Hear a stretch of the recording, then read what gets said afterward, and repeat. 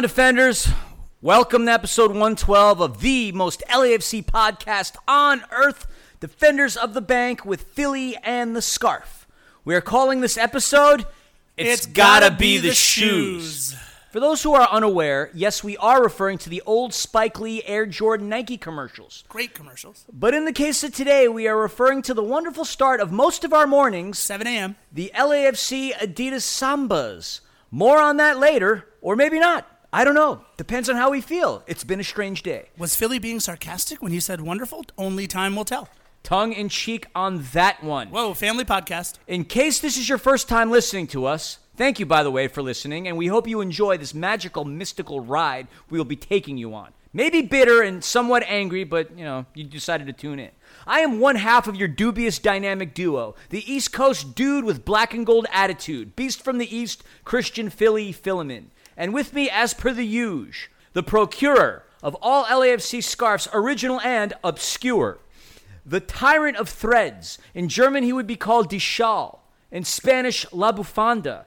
I am so lovingly fond of the mouth of the South Bay, J.R. Liebert. The Scarf. What is good, everybody? And the answer to that right now is not that much. Not that much. Today was a rough one. It is, of course, Derby Day here in Los Angeles. And, man, was that a depressing tweet that I read by Major League Soccer. Their tweet was just very simply, Los Angeles belongs to the @Galaxy, which is pretty gross. We will get into the 2-0. Honestly, it was a beating that we took today at Bank of California Stadium. Only the 6th time we've ever been shut out at Bank of California Stadium. We haven't even lost that many games ever.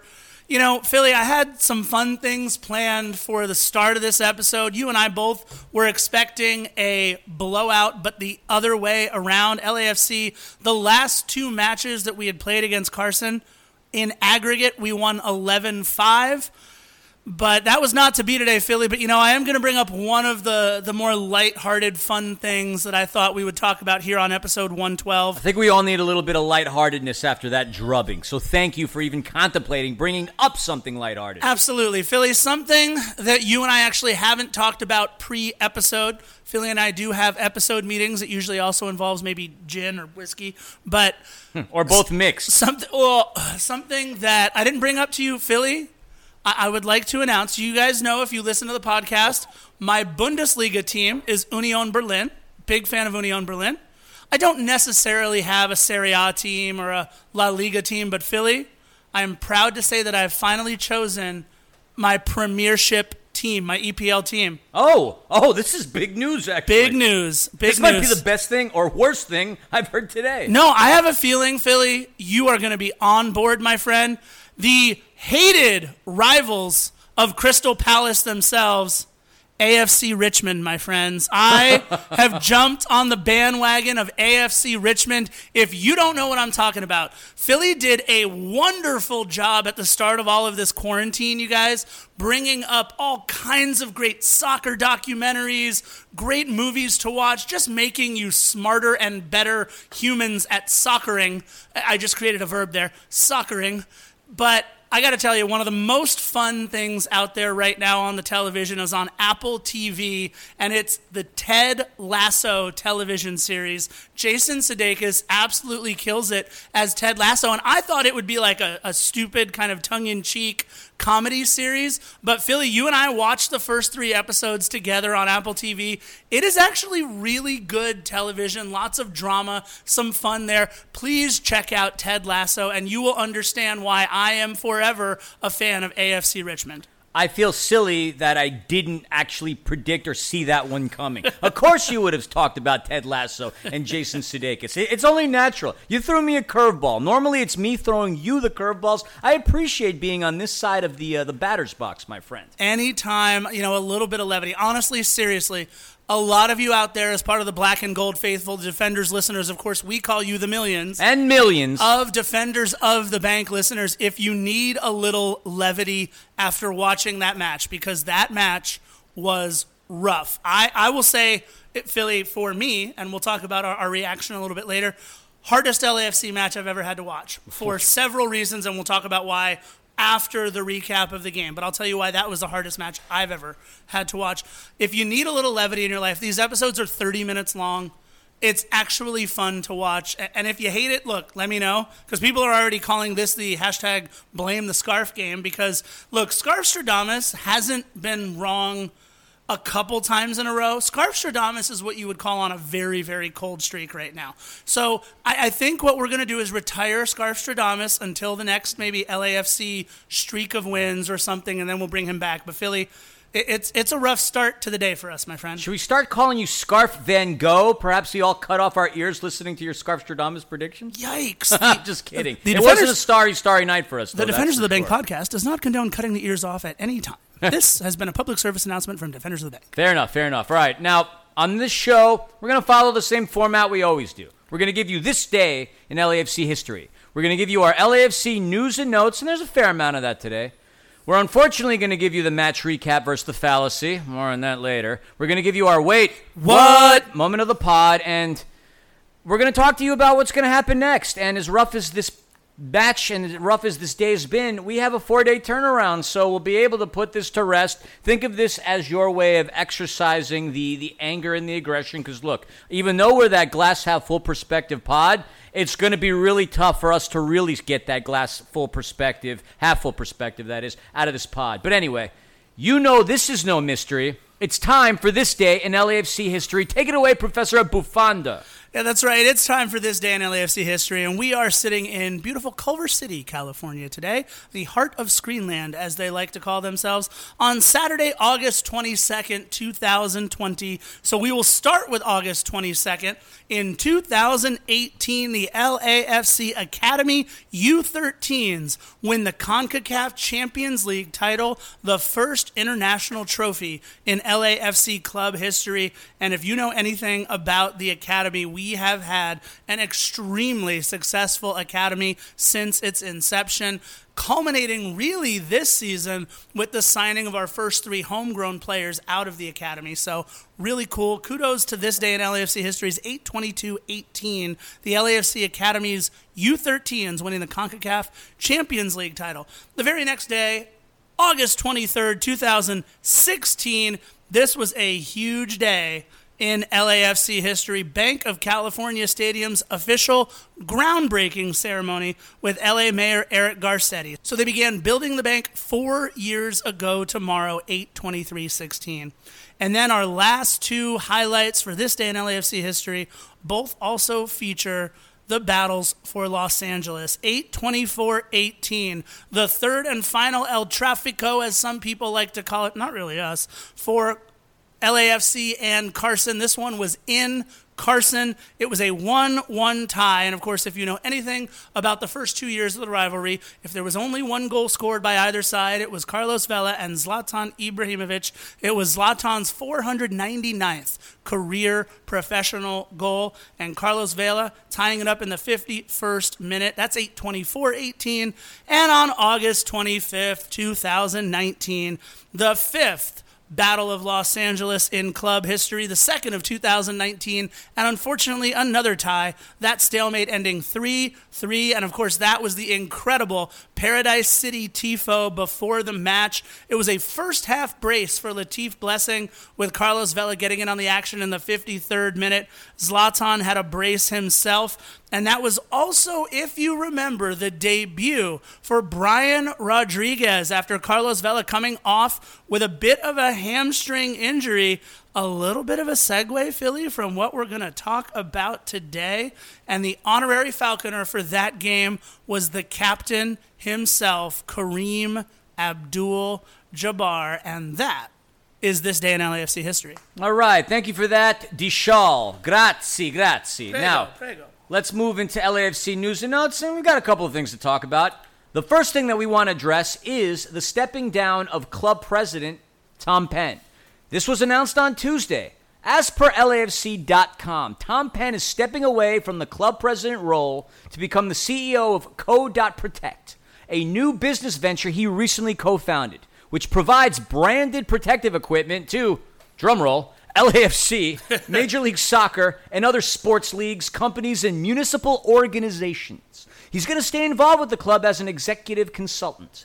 During his tenure, he accomplished quite a lot. I mean, he really did. He was there at the conception of the LAFC idea. He helped our club make history on and off the pitch. We won the 2019 Supporters Shield and broke several records in just our second season. He was named the 2018 Los Angeles Sports Council Executive of the Year. LAFC was named the Fast Company's annual list of the world's most innovative companies and Front Office Sports' best employer in sports list in 2019. He's done all kinds of wonderful things for this club, and for that, we want to thank you, Tom. You are black and gold to the fullest, and not because you are still part owner of the team, but because you were there from the start. You were there for everything and helped build something huge that will last all of us a lifetime. Although he leaves the role, he does leave us in the very capable hands of the MLS 2019 Executive of the Year and our Chief Business Officer, not to mention friend of the pod, Larry the Legend Friedman, and of course the amazing John Thornton. These guys are two of the best execs in the league. Dare I say, if not in sports. If we lose either or both of them, then I'd freak. But I think we're going to be okay. What do you think, Scarf? Philly, Tom Penn was the face of LAFC before we ever played our first match. When ESPN wanted to interview anybody about the goings-on at LAFC, the face, the name, the heartbeat, the energy that they chose was Tom Penn. And Tom Penn has been the steadying force over the first 5 years of our organization. This club that we love so much, Tom Penn has been the rudder, steering it through the media, through the press, through his own appearances, and whatever he says when it comes out of his mouth. He is LAFC to the core. I am sad that Tom is stepping down. My first time I ever met Tom, I know you didn't ask, but I'm going to share it anyway. I had to pee so bad. And this was after an event very early on. It was an open house at Bank of California Stadium before any match was ever played. And I think I had just found out where my seats were. And did I have to pee. Newsflash, there may have also been some gin and tonics involved. And right before we were leaving, I was like, you know what, let me just go to the bathroom before, I had to pee. And I ran through a door that I didn't know wasn't the right door that I was supposed to run through. And on the other side of that door, heading, if it were 5 seconds later, I would have knocked the poor man over. It was Tom Penn. And Tom Penn looks at me and he goes, hey, you need some help finding something? And I go, oh, hey, Tom, I really have to pee. And he goes, oh, you know what? Come with me. And he took me back into like whatever offices I had opened the stupid door to, into their bathroom, and just waited for me to come out and came back out. And then the entire way back, because it was a little ways, I was a little lost. This is before I knew the bank. He just talked. He's like, oh, well, where are you going to be sitting? And are you excited for everything? And just the nicest human being. If you didn't know who the guy was, you would have thought, oh, this is a club executive. He's in a nice suit and everything. But I don't know who this guy is, but he's really nice. It was the president of our club and could not have been nicer. And the thing is about Tom Penn, that's the story that so many other people have to tell about how nice and how personable and how down to earth and how he actually made you feel like you were in that moment with him. He didn't have someplace more important to go or someplace else he'd rather be, even those were both probably true, especially when he had to escort some knucklehead to the bathroom. Especially after several gin and tonics. Several, yes. So I'm bummed that Tom is leaving his primary role in the organization. They said he's staying on as executive consultant, which will be great. And Tom, the Defenders would more than happily invite you up to Founders. You can go there anytime you want. I know you have that cool pass. But just come on up to Founders and share a beverage with us if you can next time we are all at the bank. Tom Penn, thank you for an incredible first 5+ years. Absolutely, absolutely. Now, transitioning into the next bit of news, we have a new player on our team, a new signing, Mohamed Traore. Traore, yeah, you got that. All right. Look, I've done my homework. I do my things. I do my research. You did. So, the day before Dio's departure was announced, LAFC dropped $50K to the Vancouver Whitecaps and moved to the number 1 spot on the MLS waiver list. That move enabled the acquisition of 18-year-old Mohamed Traore. The young Senegalese defender joins us from the Monteverde Academy in Orlando, Florida. Orlando again. He joined the academy as a freshman at the tender young age of 14. His senior year, he managed to get 7 assists on a team that went 21-4-1. Pretty good season, if you ask me. He also appeared with the U17 Senegal national team this past year. The watchful and insightful eyes of John Thornton strike again. Love to see how this young man develops. We may have a call with his coach on Monday or Tuesday of this week. You may or may not have heard that, but stay tuned for that.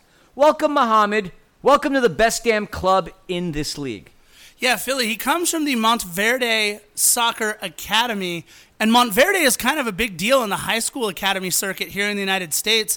Last year's Rookie of the Year winner, Andre Shinyashiki, also went to Monteverde, and while Shinyashiki was there, he helped lead Monteverde to get this 117-match unbeaten streak and 2 straight national championships, 2013 and 2014. I do not believe Mohamed was on either of those teams because he and Shinyashiki are like 6 years apart.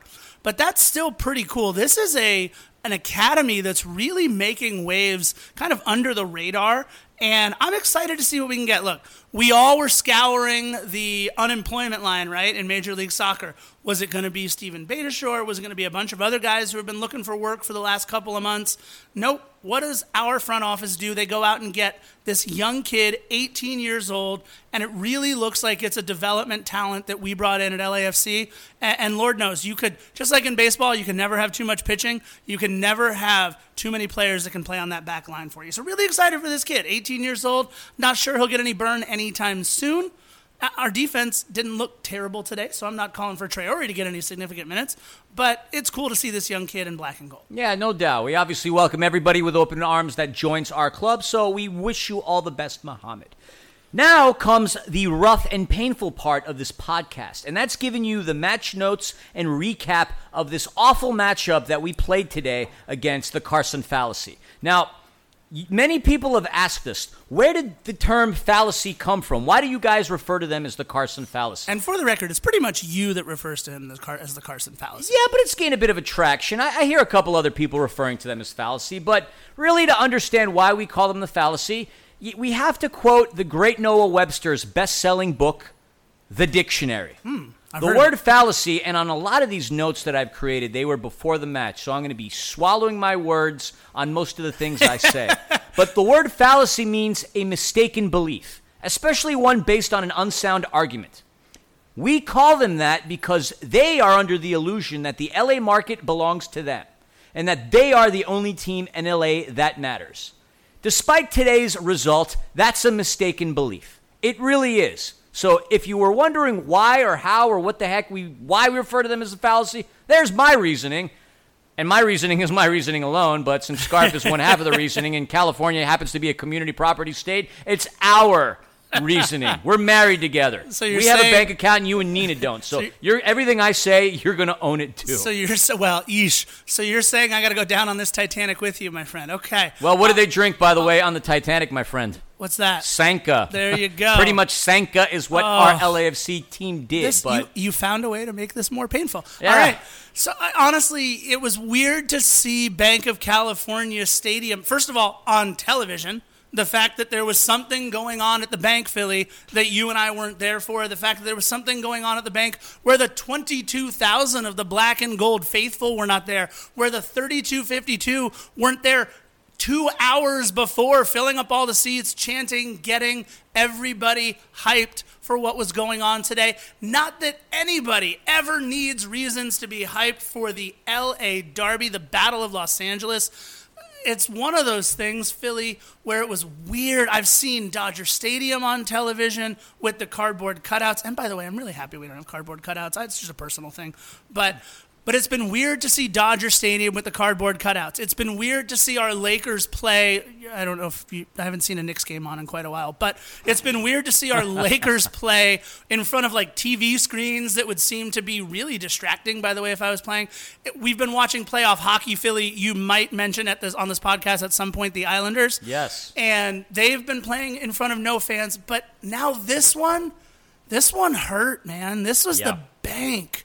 And this is the bank with like a tifo draped over the entire 3252, which was awesome, by the way. Shout out Formidable Fernando. Great concept, great artwork. That's right. What an incredible job that was. But to not see 3,252 people holding it underneath, to see the Figueroa Club and to see all of the area across from where the cameras are completely empty with like tarps over them or over part of it.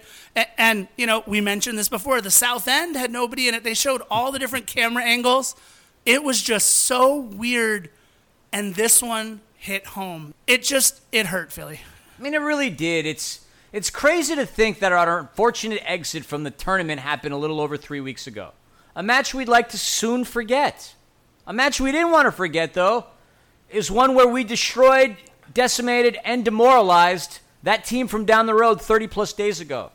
Unbelievable what a difference 30-plus day makes. Prior to this matchup, we faced our bitter and hated rivals a total of 7 times. The series prior to this matchup was even. Both clubs, 2 wins, 2 losses, 3 ties. What's also deadlocked is the leading scorers in the rivalry. One will not be able to come back and attack that goal because he's in Italy. If you're a Harry Potter fan, we're basically going to be referring to this guy much like they refer to Voldemort at Hogwarts. We never utter his name. The other guy is our captain, our leader, and our MVP, Carlos Vela. Both of these gentlemen sat on with 9 goals apiece. Could that deadlock have been decimated in our favor? No. Sadly enough, it was not. Now, Sebastian Lletget, they loved the boy, was quoted in the LA Times saying that an empty stadium could erase some of LAFC's advantage. He also said that in this rivalry, the fans play a part. Without them, it's kind of a fair game. Originally, my notes said, and I quote, WTF is he smoking? Is Becky G supplying him the Maui Wowie? No. But unfortunately, that wasn't to be the case. Because here's the deal. He was right to a certain extent. Us not being there stinks. But that doesn't mean the Galaxy had a complete advantage. We were wrong. Us not being there might have been the difference maker, but where it really hurt was the fact that we missed Edward Atuesta. I can't imagine, though, how natural it must have been for these boys playing at the bank without us. What was supposed to make today exciting, though, Scarf, the return of Carlos Vela. We were going to get Carlos Vela back. The difference was going to be there. Fallacy's expensive signing wasn't playing. He's hurt, injured, hasn't been training, gained weight. I would assume he might have packed on a pound or 14. I don't know. Cheech's first few months of the Fallacy have no doubt been a massive letdown. If I were a Fallacy fan, no doubt I would be furious. But their $75,000 striker Scarf produced more offensive output today than their Galaxy star player has all season. All right, let me address a couple of the things that you said. Number one, I loved the quote by Sebastian Lletget. Absolutely loved it because it was him admitting beyond a shadow of a doubt that the advantage that LAFC has over Carson is because of our incredible fan base, most notably the 3252.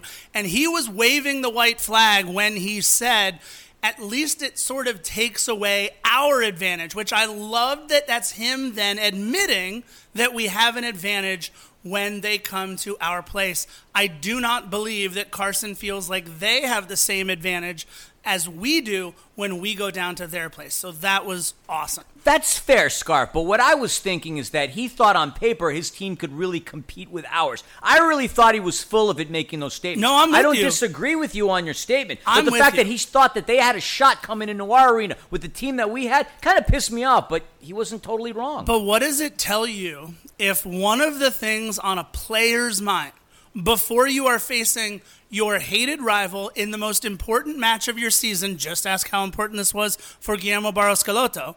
They talked about it plenty of times on the telecast. Had the score been reversed, we might see some news after the match that Guillermo was relieved of his duties. And I said duty. But honestly, it was one of those things where you want to be in a player's head before they even step onto the pitch. And it showed me what was already in the head of Sebastian Lletget, who is, I believe, the longest tenured player on the team. So it was really, it made me smile when I saw that because at least he sort of gave a point to LAFC before he even walked in the building. And Philly, you are absolutely right to bring up Edward Atuesta. I did that on our IGTV series that we debuted before this match called One More Sleep. There is not a more important player in our entire system. Yes, I know we have Carlos Vela. I know we have Diego Rossi. There is not a more important player to our entire system that we run at this club than Edward Atuesta, and I don't think you saw any better of an indication of that than in today's game. We'll get into it, but we looked awful in the midfield so many times over the course of this match. Let's get into the lineups. Might as well get this recap over with, Scarf, because we are professionals here at Defenders of the Bank. We are trying to be. We are trying to be, and we're trying to be optimistic, although I still want to put my head through a wall. That's neither here nor there. I'm going to maintain a false smile on my face. Anyway, our lineup. Not much changed, quite honestly, other than one glaring position in the midfield that we referred to, and of course the return of the king. We had Kenneth Vermeer behind the pipes, Tristan Blackman, Dejan Jakovic, Eddie Segura, Diego Palacios, Latif Blessing, Pancho Ginello, who we really thought would have stepped up and made his presence felt. He did not. He did not. He did not play a very good game, and I am putting that in the lightest way I can possibly put it. Correct. We really missed Edward Atuesta. We have shown that we can win without Carlos Vela, but it doesn't look like we're going to be able to win without Edward Atuesta. More on that later. Mark Anthony Kaye, that rounds up the midfield. Then we had Brian Rodriguez, who he played the least amount of minutes in any of his games, I would say, since joining the starting lineup. The return of the king, Carlos Vela, and of course, the Golden Boot leader of the MLS's back tournament, Diego Rossi.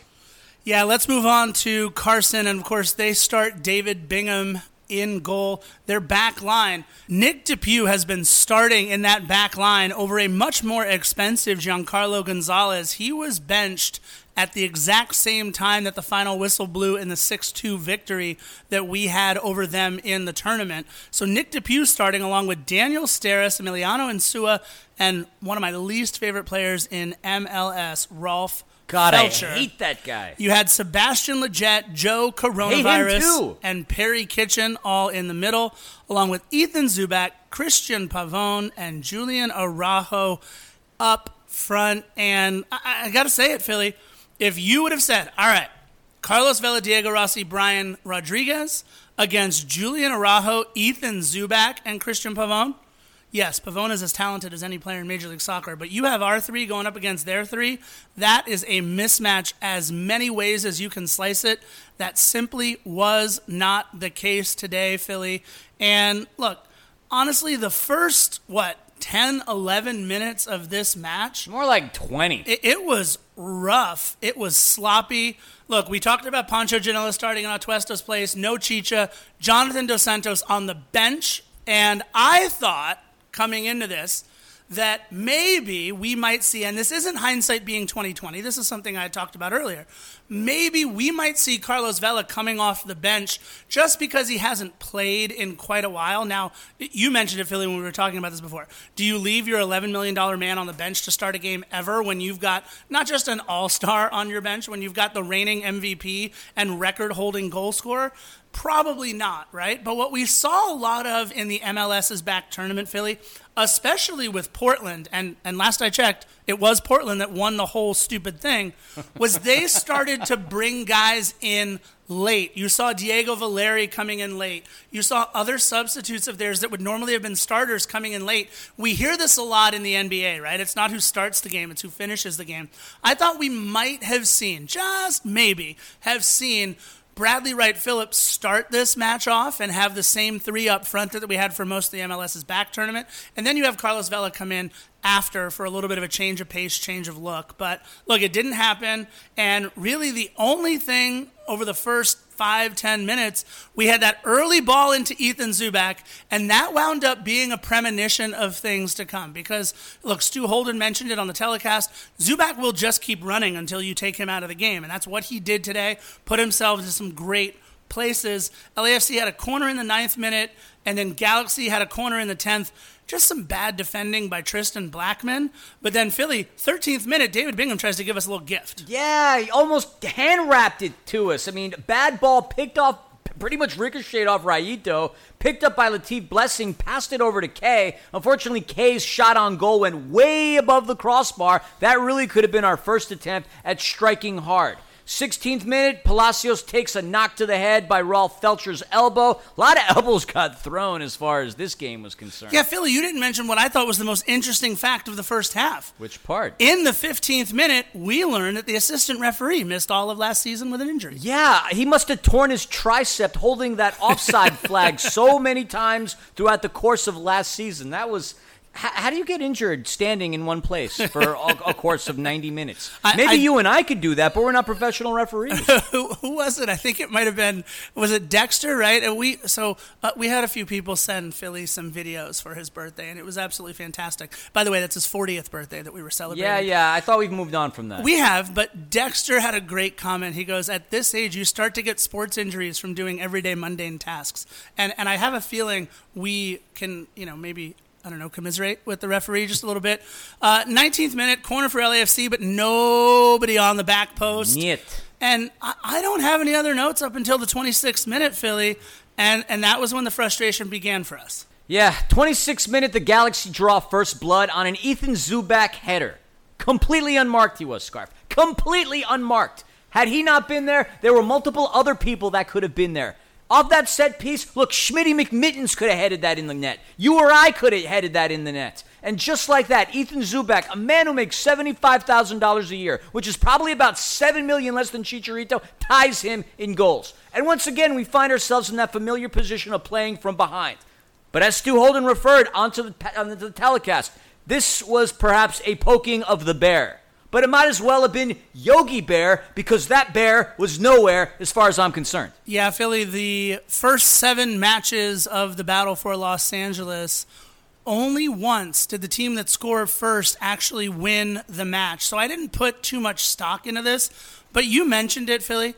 If Ethan Zubak doesn't score, there were 2 other players in the box completely unmarked that could have put it home. The only silver lining I had from this entire play was that at least it wasn't Ralph Felcher that scored the stupid goal. Oh, that ponytail, I just want to take a scissor to it. But Philly, there was some sort of zone marking that went on that actually didn't happen. I mean, people just lost their way. It was awful. And they interviewed Bob Bradley, a minute or 2 after that happened, and then Bob just unloads on his guys saying, we've been a step slow the whole time. We've been slow. They've been attacking. It's hard to do anything right when we're slow. Bob started to lay into them. I can't imagine what halftime was like, by the way. But it was just, what bad defending, unfortunately, on that goal. The first shot on target for either team so far, and it was 2 Southern Californians coming together to make it happen. That's the worst part with Julian Araujo and Ethan Zubak. 28th minute, Brian Rodriguez has a set piece. He just hammers it a little high, a little wide. I was thinking, okay, maybe he's going to try something ambitious here. He did, but unfortunately, that took us to the hydration break. And Philly, right out of the break, Zubak makes another quality run, and he's just one of those guys that's causing trouble for us. And look, there was a lot of boring play back and forth from there until about the 43rd minute, if you want to chime in with anything before then. But Philly, you and I both had a conniption, I believe, in the 43rd minute when we saw Kenneth Vermeer out at midfield.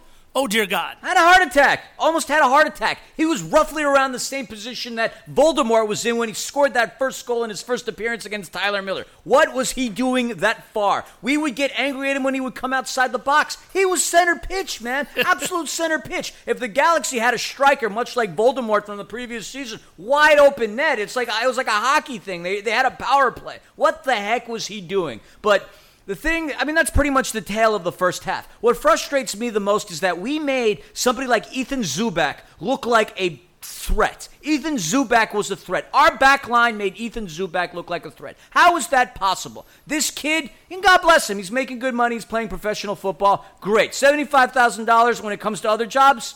Nothing to joke about, but in professional sports, nothing. He looked like $1 million guy today. Why? Because we did not play a very, very good game. Galaxy clogged up the middle, obviously taking advantage of the fact that we had a young Pancho Ginella in there and no Edward Atuesta. I said it earlier.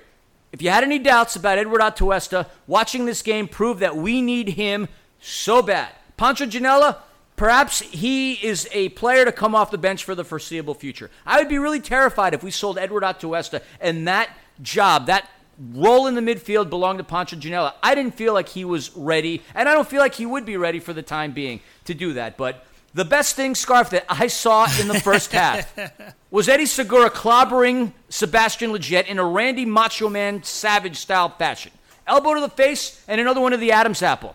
Change that Instagram to Elbows Love Dem Boy, because that's exactly what kept colliding with Sebastian Lletget. Unfortunately, he had the last laugh. The first half stats, if you really want to hear them, Galaxy just dominated with fouls and had the advantage with corners.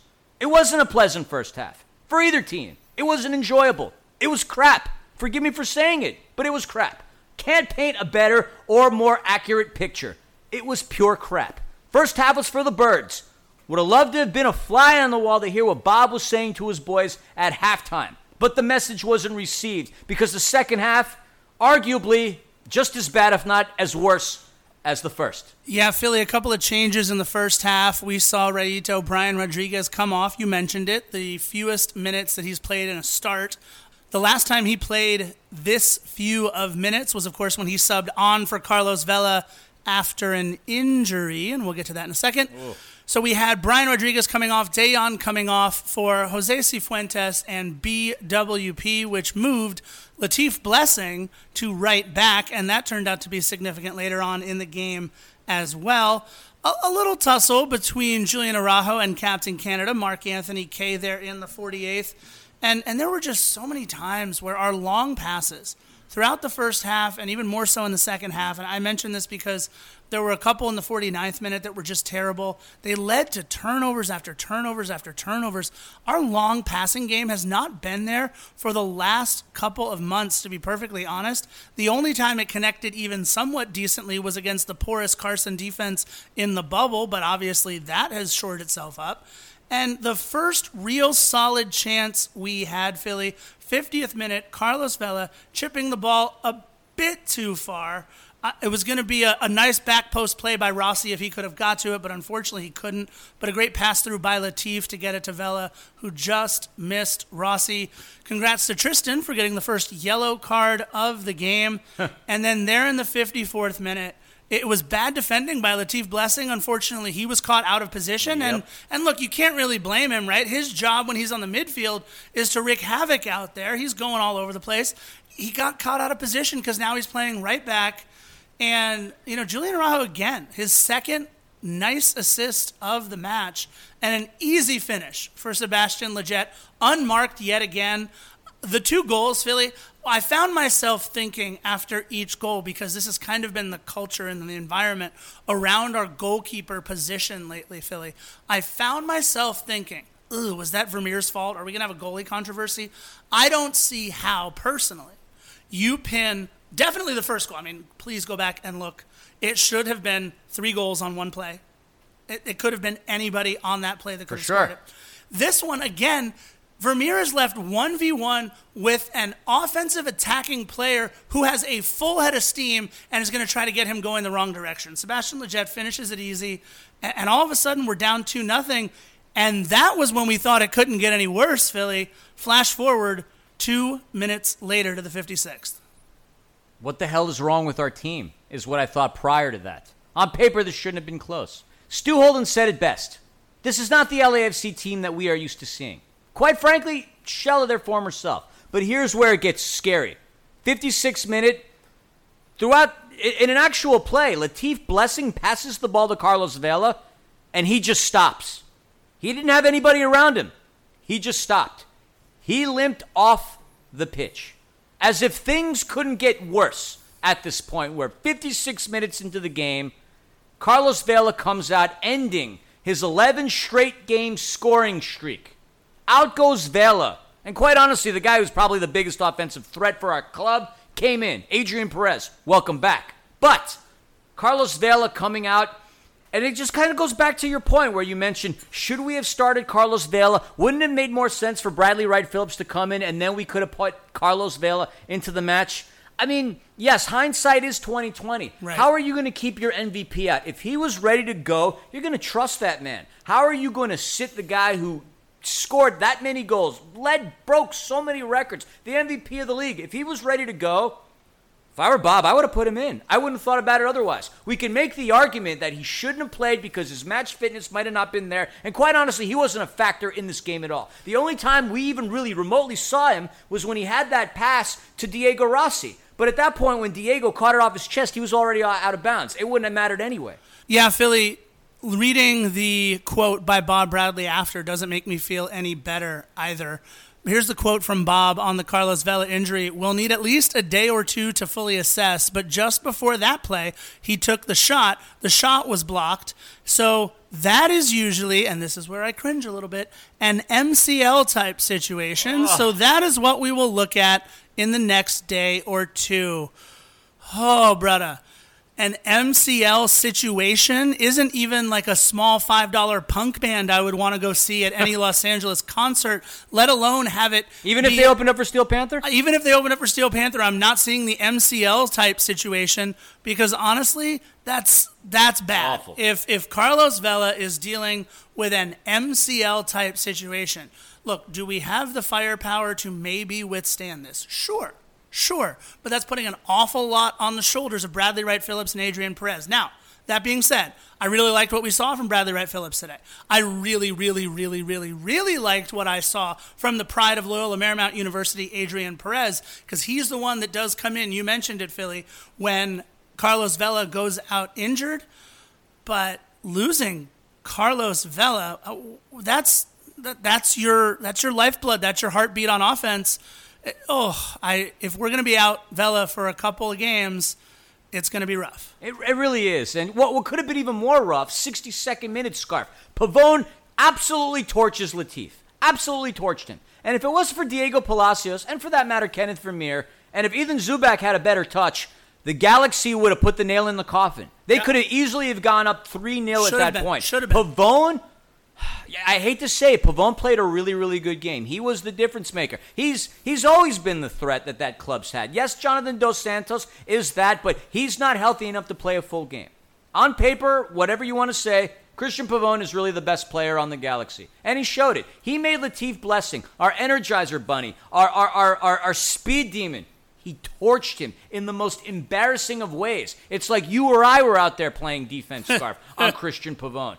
Luckily, it wasn't 3-0 at that point. Now, there was some breaths of fresh air. There was some sign of life. In the 65th minute, we had Mohamed El Munir sub in for Diego Palacios, and we had Bryce Duke come in for Pancho Janela, who, like I said earlier, did not play a very good game, and that's the easiest way I can describe that. But what was kind of scary to us was that, did we really get better, or did we kind of put a Band-Aid on a stitch? The Carson fallacy subbed out Zubak for Jonathan Dos Santos.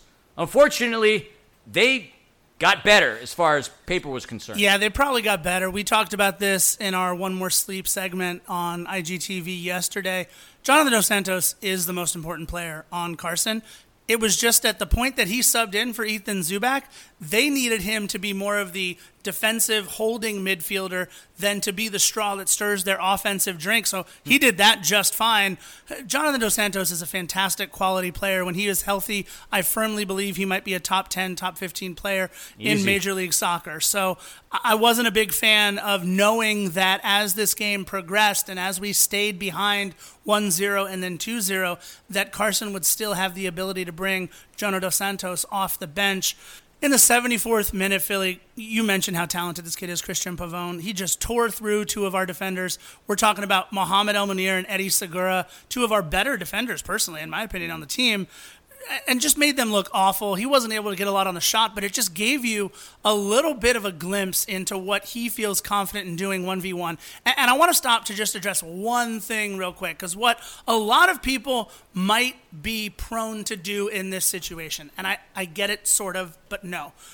The comparison between Christian Pavone and Brian Rodriguez, I just want to point one thing out about Christian Pavone. In fact, I'll probably make it two things, if you don't mind.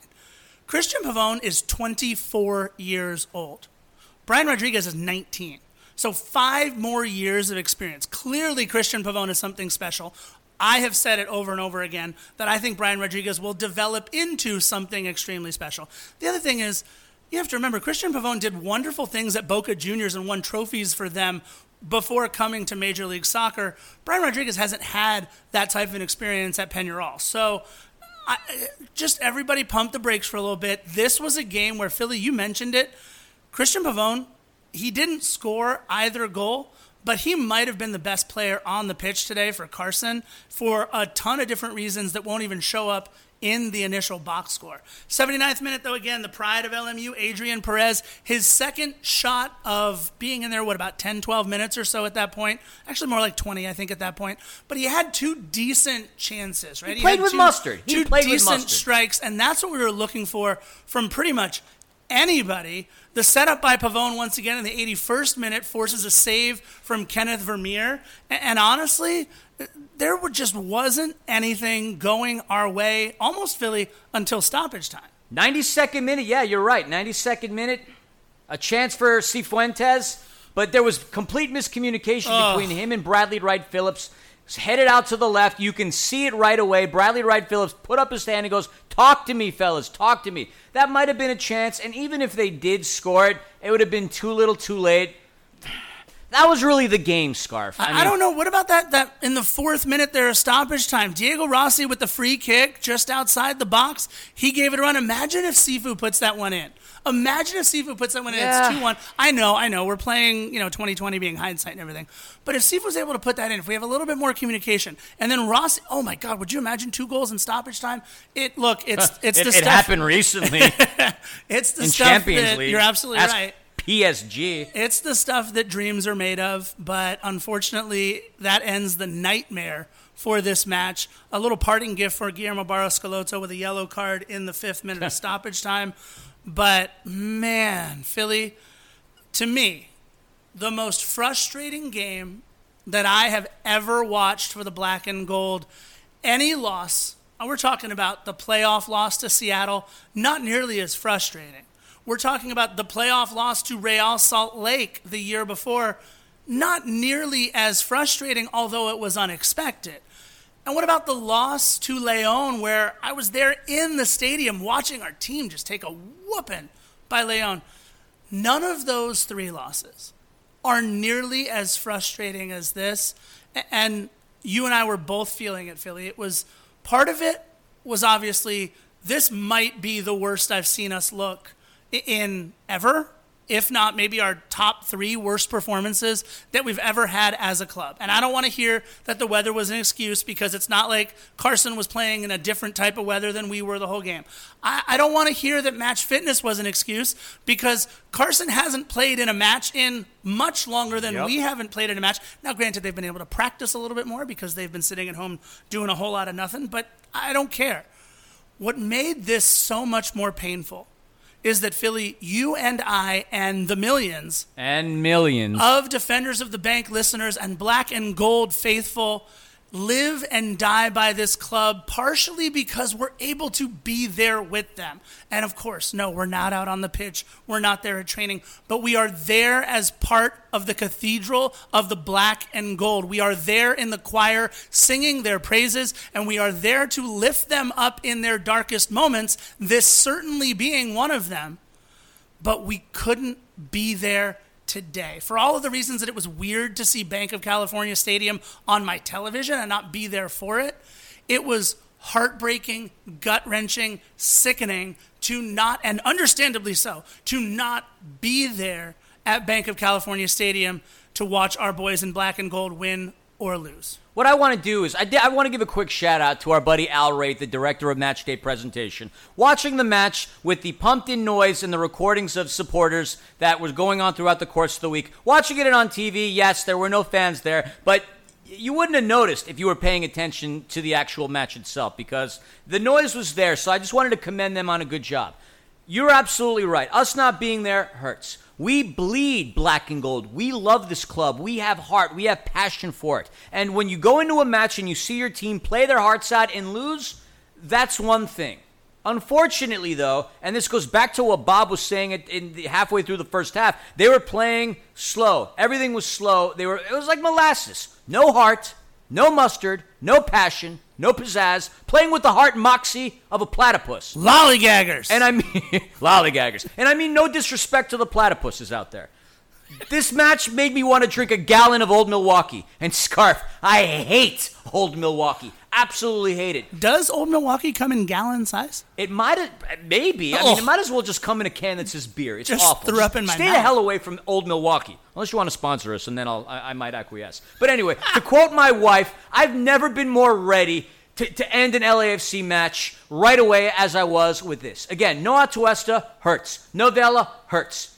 Stu Holden said this, and I'm going to hang on to it because it made me feel a little better. We're exercising our demons right now. We have a 4-day turnaround, so we're going to put this behind us. But Stu Holden said these exact words. You don't become a bad team overnight. I appreciate that statement because we definitely became a bad team over the course of the 30 days, but we have Real Salt Lake in 4 days. We have Real Salt Lake in 4 days. Yes, it sucks that Dave Bingham got his first shutout on LAFC. It sucks that we had 2 shots on target all game. It sucks that the Galaxy win their first game of the season, and it sucks even more that it happens to be against us and our freaking home of all places. But football is an ornery mistress. She really is. We killed them 6-2 prior, and we lose 2-0 at home. We possibly have our best player injured for a significant period of time. I'm trying with this glass half full perspective. It really isn't there. But we do have a turnaround in 4 games. And we've only lost 1 game all season. And this is me really reaching for it. If we do win the MLS trophy at the end of the season, whatever, man. Look, you hear a lot. The one that I hear about all the time, right, is Jim Harbaugh, the coach of Michigan, right, whose job I feel like has been on the hot seat for months and months and years. And he'll tell you, if I lose the other 9 or 10 games of the season and I beat Ohio State, then it was a successful season. Well, Carlos Vela himself is the one that said on ESPN to a reporter into a microphone, anything less than MLS Cup is a loss for the season. It's a failure on the team's part. So until they hand out the MLS Cup to anybody other than us, we still have, at least in Carlos Vela's eyes, and I know in yours and mine, the opportunity to have an extremely successful season. I mean, look, if we would have won MLS Cup last year, we wouldn't have beaten Carson in the regular season either. The games that matter come in the playoffs. The games that matter come towards the end of the season when you're fighting for playoff spots. And now I know these 3 points are worth the same as 3 points later on in the season. But here's what I will say about this episode for me, Philly. And I'm kind of taking a page from your playbook, my friend, because you like to keep things positive. You like to keep the glass, as you say, half full, even if you have to refill it several times during the course of an episode. And trust me, I do. So I'm going to say this. I think what this episode has been for me, because we're nearing the end of our episode here, what this episode has been for me is a cathartic experience. It's been a bit of therapy. I've been able to sit here and talk with my partner in pod and co-therapist for the last hour or so. How many minutes are we at, by the way? I don't know, like 50-something. All right, so we're going to have to do some editing, but we'll be under an hour, it looks like, for this podcast. And what this has been for both Philly and myself, and I'm putting words into Philly's mouth, but I think he's okay with this one, is it's been a bit of a therapy session. It's just coming right after the match rather than letting things stew and letting things sit there and having this build up. No, I'm going to be as upset and as frustrated about this match when I bring it up a year from now on this day in LAFC history as I am right now. Because I don't like making LAFC history in the bad way. The first shutout ever goes to Carson. Blech. The first real bad loss that we've taken in quite some time. Really, Philly, honestly, I don't think Seattle was that bad of a loss in the playoffs. We got whooped by that team, but it honestly felt like they were better than we were on that day. For me, this kind of goes back to the Mason Toy match that they brought up on the telecast that we also lost 2-0. We were flat. It was awful, but this is against the sash-wearing Carson Galaxy. Are you kidding me? So I'm going to use this hour, Philly, as my therapy. So thank you for helping me save my whatever billable rate is for my therapist that I do see on occasion. Thank you. This is my way of keeping it glass half full, that now that we have, gotten to the end of this episode and finished talking about this, I can put this away and not think about it again until we bring it up on this day in LAFC history a year from now. Yeah, and you're absolutely right. We're exercising our demons. Look, defenders, here's the deal. And this isn't even a matter of glass half full. It's factual. On Wednesday, we play Real Salt Lake. 4 days after that, we play the Flounders. Couple days after that, the Smurfquakes. And 15 days from today, we have our rematch against Carson at Carson. We don't have time to dwell on this, all right? We should be fortunate enough that our season isn't over. We have 3 very tough matchups coming right up, right away, one after the other. In 15 days, defenders, we're playing 4 freaking games. There are a lot of other questions that are going to come into play. Who's healthy enough to go? Who's match ready fit? What's going to happen to Carlos Vela? We got a lot of things to worry about. Put this in the back burner. Put it in your pipe. Smoke it, drink it, whatever it is that you have. Let's forget about it. This is our way of exercising our demons. We've got a lot of things coming up within the next 15 days. And for those of you listening this far into the podcast, again, we thank you for your support. It is about 6:40 in the evening on Saturday, the 22nd. A little bit of breaking MLS news. I don't want to jinx them, and Lord knows I've done very little to help our team lately, so we'll see what happens. But in the 72nd minute, the Fighting Ibises of Inter Miami are up 3-1 on Orlando. Oh, this could be the first win for Miami. Carranza with 2 goals. Pizarro's really, really good, by the way. Oh, my goodness. They're up 3-1. This could be the first win for Inter Miami. And make sure you take a look at Pizarro's celebration with a cardboard cutout after he scored his goal. Jumped into the stands, celebrated with cardboard. If this does, in fact, go down as the first win for Miami, congratulations. At least the first goal in your team's history was not scored by a former member of the Black and Gold. That's true. Now, before we end the episode, one thing we normally give you is our wait. What? Moment of the pod, and quite honestly, just us losing in the Carson Galaxy, fallacy, whatever the hell you want to call them. That really is our wait. What? Moment of the match. I don't really have anything major other than that. What's your wait? What? Do you have one? I don't know. Yeah, mine, unfortunately, is the 58th minute of this match when we saw Carlos Vela pull up with an injury, and you and I both looked up at the TV and went, wait, what? Yeah, it was... I guess I already blocked that out of my mind. Yeah, that was... right. This is our therapy session, right? Yeah. Look... Paging Dr. Freud, Dr. Philly, and the scarf. Real Salt Lake. Therapy needed in Culver City. 4 days. We've done terrible things to Real Salt Lake up in Salt Lake City. I think we can do the same with or without Carlos Vela, to be completely honest. But it is going to take a lot from our front line and from our team altogether over the course of these next few games. And we play the next 5 games in short order, that's for sure. Real short. So we'll see what it looks like without Carlos Vela. Teeth blessing short. I'm going to say this, Philly. Isn't our last match of these first 6 also against Carson? It is. But then we'll start another phase. There's another phase potentially coming on the horizon. Right. As far as this phase is concerned, you are absolutely right. Here's what I'm going to say. I don't want to see Carlos Vela until at least the Carson match. Let's sit him for the next 4 matches. I get it, right? We have a lot of travel going on between. We're going to Salt Lake. We're going to Portland. And that's it, right? Because then we go down to Carson. So, yeah, the other 2 are at home. Sit Carlos Vela. If he is not 100% healthy and match fit and ready to roll, let's have a seat, Carlos Vela. That's all I've got to say about that, as Forrest Gump would say. And, Philly, this has been a rough episode 112. I had this whole thing where I was going to bring up 112 songs, and we were going to say I'll be missing you because I was missing them because I haven't.